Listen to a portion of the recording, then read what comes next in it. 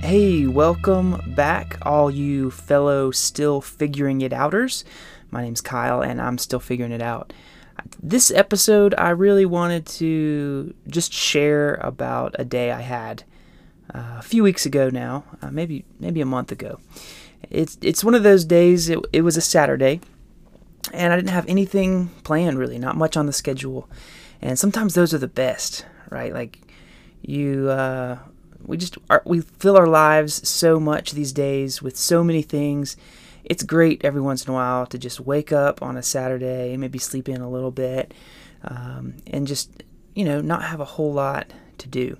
Well, so this particular day, I happened to be scrolling on social media, which I have a lot of mixed emotions about. Obviously, there's good and bad that comes from social media. This podcast, maybe you just discovered it because I posted something on social media, and so you found that, and hopefully that's a good thing. But often we can just start mindlessly scrolling, and we just keep scrolling and scrolling, and it just kind of numbs our mind. It doesn't really help anything, and then we look at our watch and we realize I have just wasted so much time doing a small thumb exercise, but besides that, nothing really good came out of it.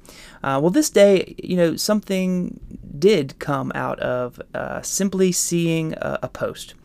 So this post that I saw was from one of my favorite bands of all time. So if you know anything about me, I'm born in the 80s, so I really grew up in the 90s. Truly a 90s kid, loved Nirvana, loved the grunge, the alternative, and then the post-grunge that really came out in the late 90s. Just guitar-driven music, and that's one of the reasons why I play guitar now and kind of write songs that are very guitar-driven. But one of my favorite bands, Tonic. Now, not a lot of people are as familiar with Tonic as maybe some of the other 90s bands, but you would probably know at least one song from them, which is their biggest hit, If You Could Only See. So that song was kind of the one that most people know, and I cover that song quite a bit when I play by myself or with the band, especially if we're doing a bunch of 90s covers and stuff. That's a staple. But I've loved Tonic since I heard that. Not just that song, but that whole first album, Lemon Parade, was just such a great album. So anyway, the post that I saw was from Tonic, saying that they were going to be playing at a nearby downtown, a free concert that day. And, it's not every day that your favorite band is going to be playing close to you, and it's not every day that it's going to be a free concert as part of this music festival that was also a bike race. And it's not every day that you find this out on a day that you don't have anything planned. So just the universe, really just kind of orchestrated all of this. So I tell my wife, I've just found out about this. I'm going. Like, it's not even a question. Like, I've got to go and hear, my favorite band. I've kept up with these guys since the 90s. I've got all their albums. Even Emerson Hart, the front man, he's got his own solo career, and I love all of his stuff too. He's still putting out music all the time. So I was like, I'm going. Who's going with me? So eventually, we figured it out. I was going to take my two oldest kids that are still in the house with me, Jacob and Jenna. They are middle schoolers now, and I convinced them to come with me, even though it's not their scene necessarily. It's not their type of music, but I thought, this is great. This will be some bonding time with them, some, two companions, two co-journeyers on this adventure that we're going to have, just driving an hour and a half away to go to this concert. So, in the car, we're listening to Tonic. We're getting excited. We're getting pumped up. Finally find a parking spot. We get going. There's an opener band, and as they're playing, actually, I see Emerson and Dan, two of the members, kind of walk over, and I thought, oh, this is awesome. I'm gonna walk over and say hi.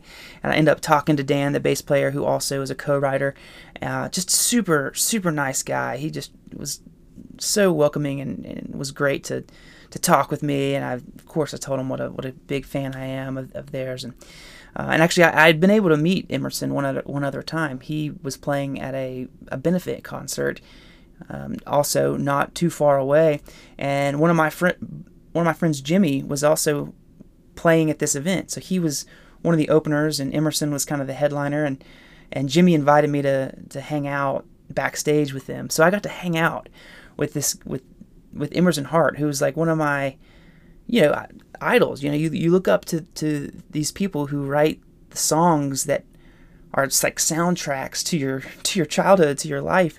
And it was an amazing experience, just to hang out with him. And I was a little starstruck at first, because what do you say? I mean, how do you begin to just have a normal conversation with someone who you revere so much?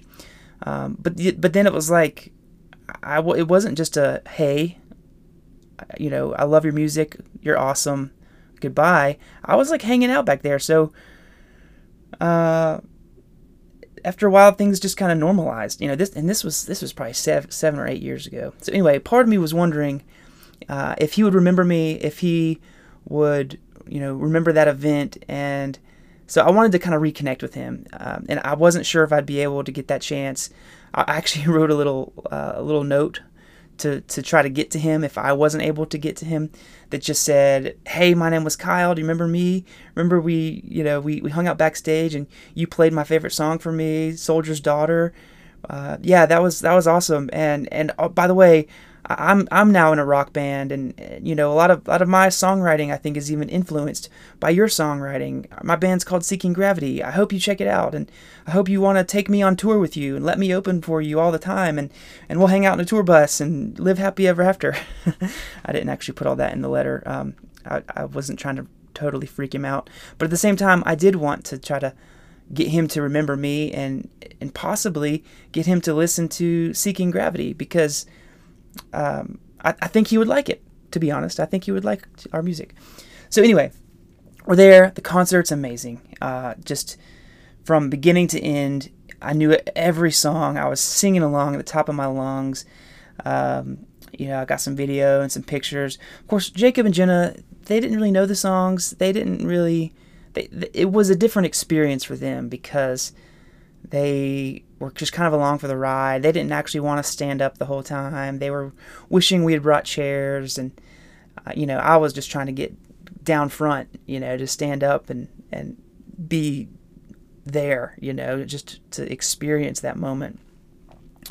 But they were good sports, and they had each other, and they had a great time. But anyway, show's over.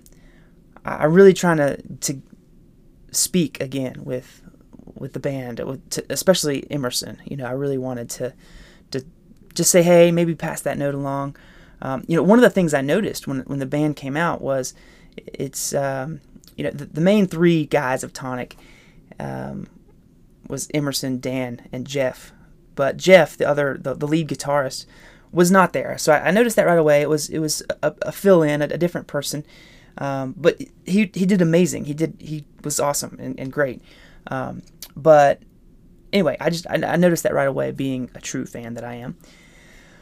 So anyway, I take Jacob and Jenna. We walk around to the back side of kind of where the band was playing, and we actually needed to kind of go out that way anyway, because our car was parked that direction. But we kind of waited behind this barrier to see when if they were going to come out and talk to us. And there were some other people there that they were talking to, and that sort of thing. Well, the lead guitarist is actually the first one who I started talking to. And this actually was so cool, because I didn't know who this guy was, but as I was talking with Jacob and Jenna, as we were walking up, I asked them, what did you think? Did you like this? Did you enjoy it?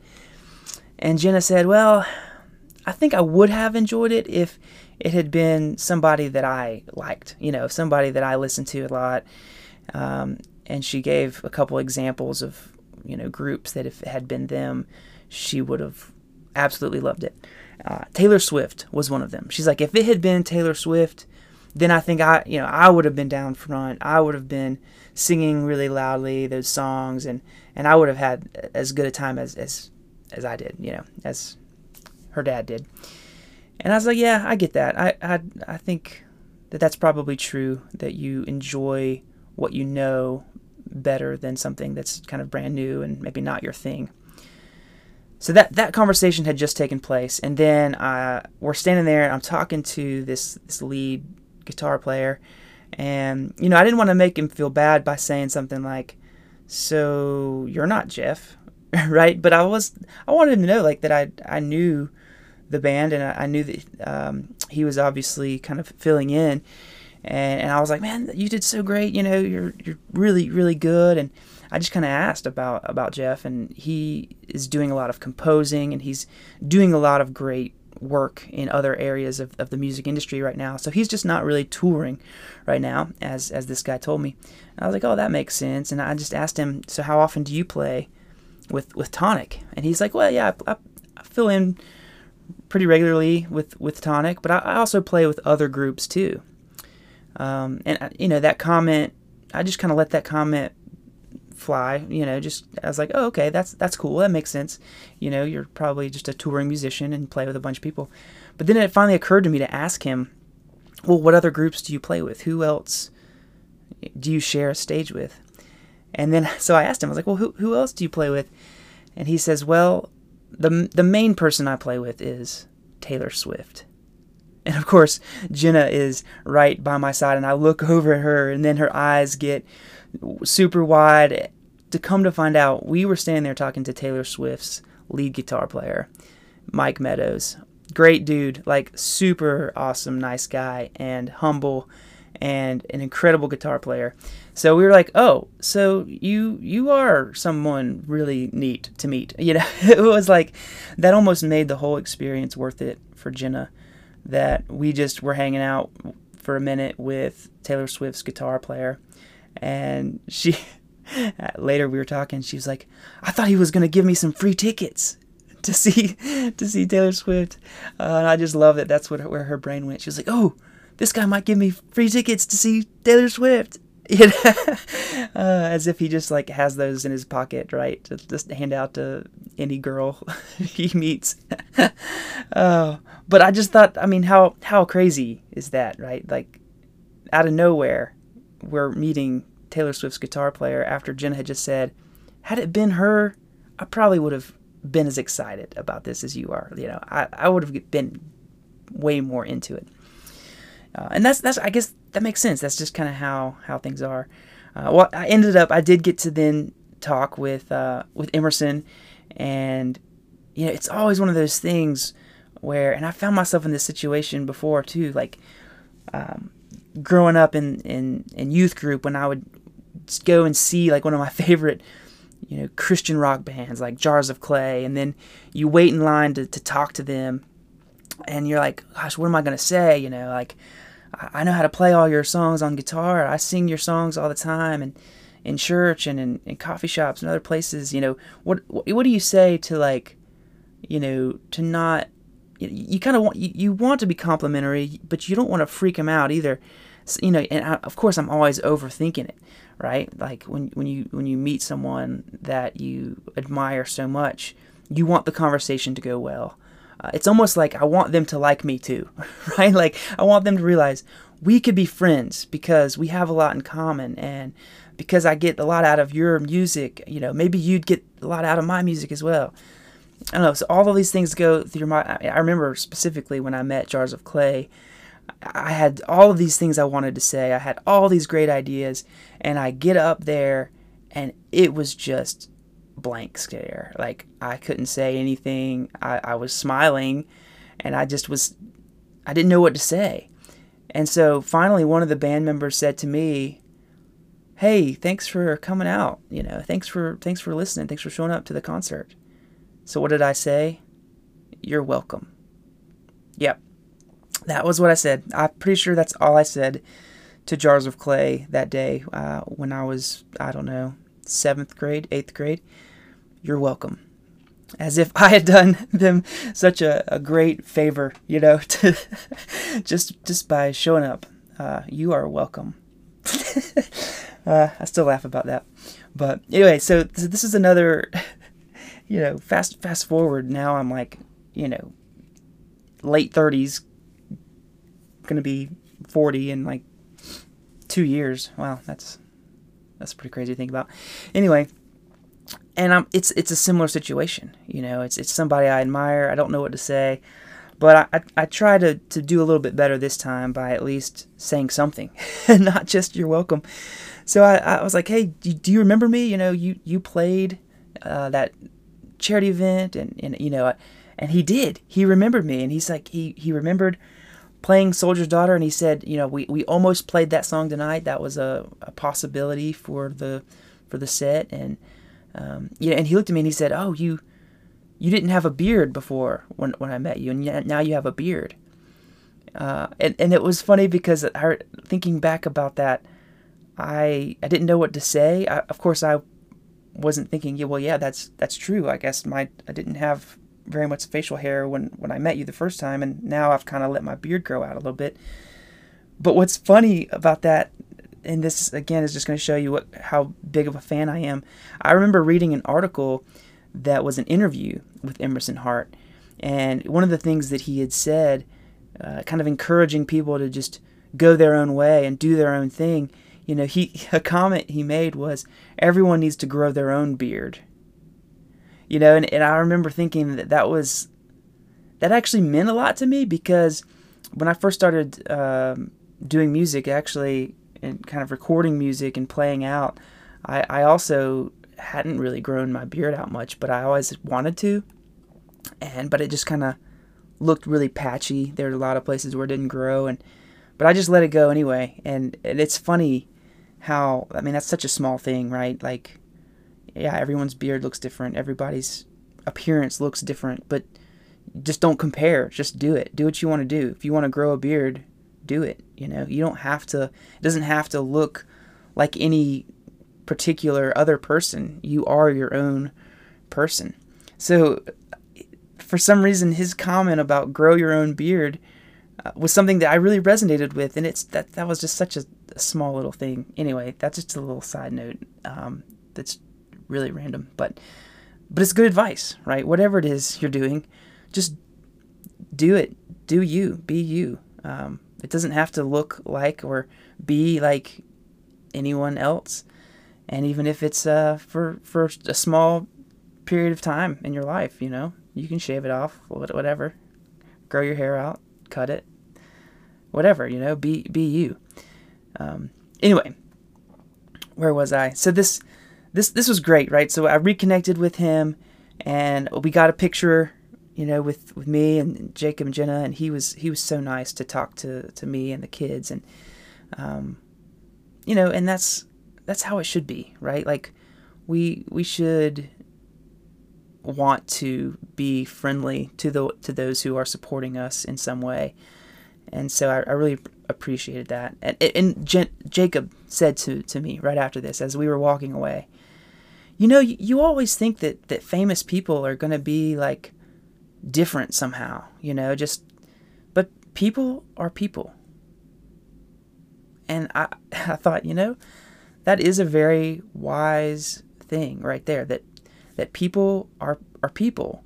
So famous people, they're just regular people too, right? It's just other people know about them and know what they're doing. But they're just like you and me. And so it was cool to hear Jacob, my 13-year-old, to kind of have this epiphany, right? And I hope that is a helpful thing for all of us to think, whoever it is that we are idolizing, they're a person. They make mistakes, and they have strengths and they have weaknesses, just like you and I.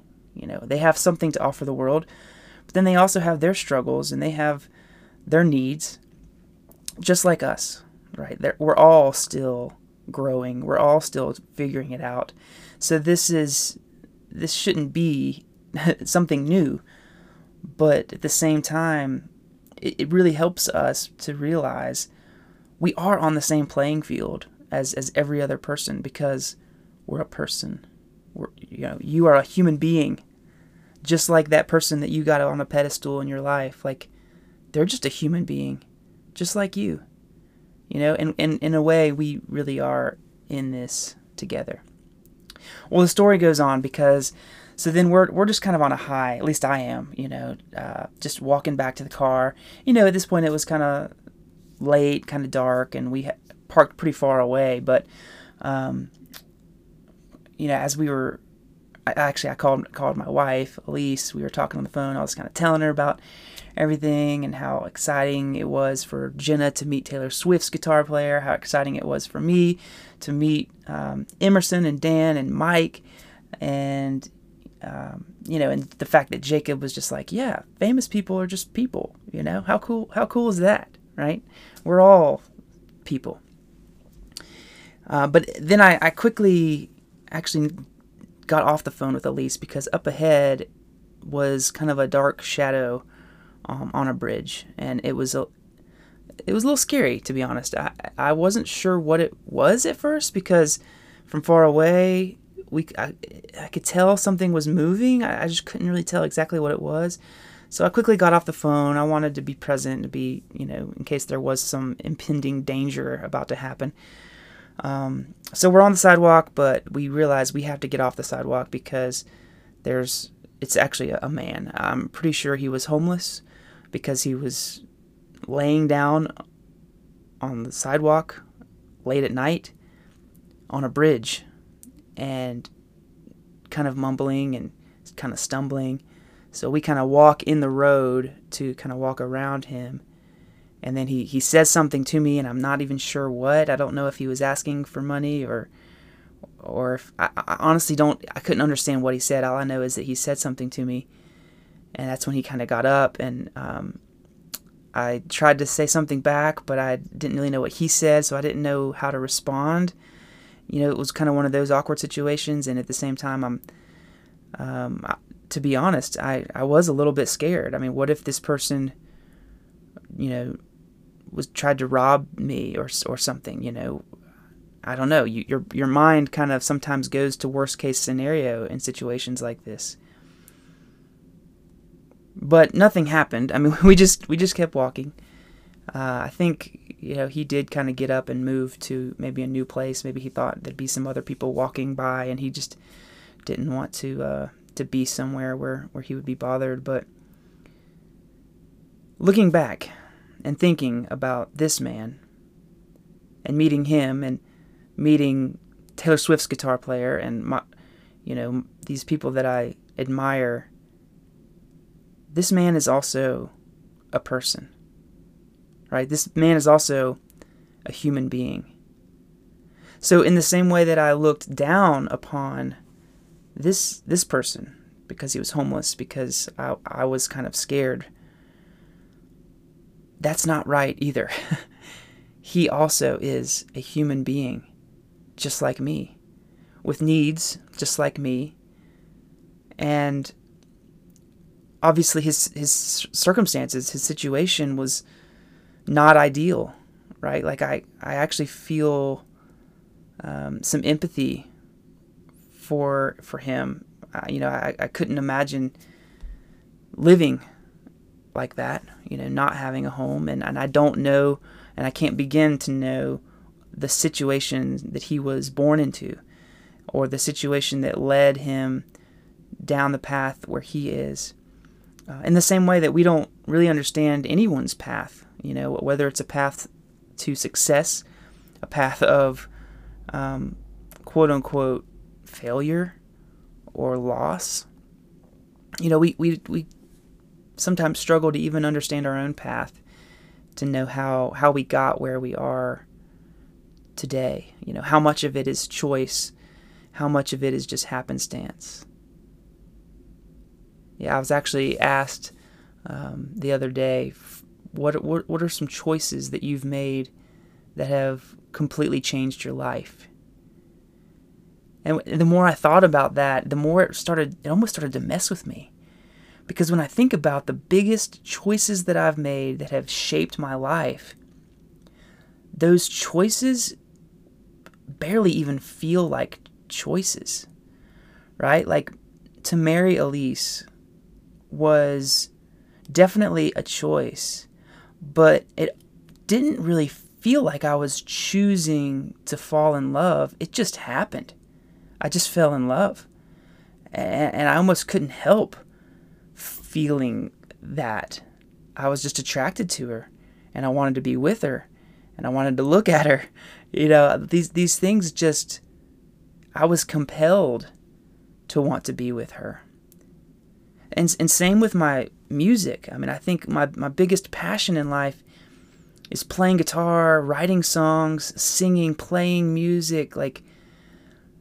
And as far as choosing that, it was almost like I was compelled to want to play the guitar. This was something that it almost didn't even feel like a choice. It was more like just something I discovered that was already true about me. And the reason it starts to mess with me is I start to wonder, well, gosh, what do I have choice over? Where is free will in all of this? Which, of course, I do believe in free will, and I do believe in freedom of choice, and that our choices do change things. And every small decision we make throughout the day has a way to keep us on course or to veer us off course. And where that takes us a year from now is hard to know and hard to comprehend. But I of course believe in freedom of choice, because if I didn't, then there would be no point ever for discipline. There would be no point for punishment. There'd be no point for a justice system. There would be no point of holding anyone accountable for their decisions. It's just, they would have no way of doing anything else but besides what they did. So obviously we do hold ourselves accountable and others accountable to make good decisions to the best of our ability. But of course, as we learn, the way our brains work, often we do tend to repeat what has been done to us. We tend to pass on hurt to others because we have been hurt, not just because we're bad people. The more trauma informed we become as a society, the more we realize perhaps it's not that anyone is good and anyone is bad. It's that we all just simply are. But when bad things happen to us over time, later, it can be really destructive in how it affects our lives. So anyway, bringing this back to my story, I kind of hold this juxtaposition of, the rock star that I was there to see on stage, and the homeless man who I saw on my way back to the car. And then there's me, I tend to kind of put myself in the middle, which we all do, I guess, if we think about, by default, we're pretty egocentric in a sense that we are the center of our own lives. And so the point I'm trying to make here, we compare ourselves to everyone else, whether or not we should. It goes back to what Jacob said. People are just people. And our judgments either elevate them to pedestal or below us. But that doesn't mean our judgments are right. And that's even true about ourselves. Our judgment about ourselves, we might begin to think we're better than everyone else. And when we do that, we end up treating other people like they're less than us. Or maybe we actually think less of ourselves. And so we are putting ourselves down all the time. And that also is not good. It's not a good way to live. It's not a good way to think. And as a matter of fact, the more you put yourself down, the more you live into that reality, and you aren't willing to take risks to, go after your dreams, because you think, who am I to deserve something like that? In reality, who are you not to deserve all of that? You're a human being. with desires and goals and dreams, talents, a unique set of personality, and you're a mixture of matter and spirit, and a person that has never existed in all of eternity before, and never in eternity again will you be this exact combination of atoms and molecules and matter and spirit, breath, consciousness. The things that make you you are uniquely you. And you are a gift. And you have something of worth and of value to offer the world. And really, what this whole day made me think of was just what a gift today is. Again, a Saturday that I didn't have any plans became a profound, meaningful experience because I found out about this thing and I wanted to do it, so I did, right? And so how often do we take advantage of moments like that when you see something that you want to do it, and so you do it? I think often we don't do that. Maybe we think we don't deserve it for whatever reason. Or maybe we do that too much, and we take a hold of so much that we forget that we are just part of the universe, and that this thing called life is a sharing. This thing called humanity is a club that we belong to, that every human being belongs to, and everyone deserves to have their needs met. Everyone deserves dignity. Everyone deserves some level of respect just for being a human being. So I've learned a lot of lessons just from thinking about this one experience, and I wanted to share a little bit about that with you all, because I know if you're listening to this, you're with me. You're still figuring it out for yourself. You're still figuring it out what it means to be human, what it means to be uniquely you, to have a unique set of gifts, a passion, a longing, just this desire to be fulfilled in and of itself is a gift, because it can wake us up. That we can realize that often we fall asleep to the mundane. Again, going back to just scrolling social media just to check out. Or do we look for opportunities to truly live? And how can we do that despite the mundane and the things that we have to do? How can we truly take advantage of this current moment and just be here, just be present, and just realize what a miracle it is that you're alive right now? It truly is remarkable. And I hope that every person that you see, you can remember that person is a miracle, that person is a gift. And may you believe that and know that to be true of yourself. Know that you have so much to offer. Know that you are not fixed in time or space, but that you are dynamic. You have potential.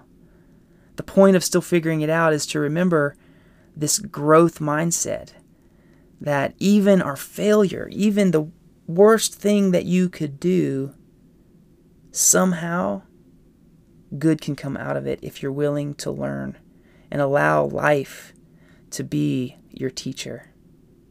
Everything in your life, every person, every event can be a lesson. And if we're taking heed to these lessons, we will just continue to keep growing. May that be true of all of us.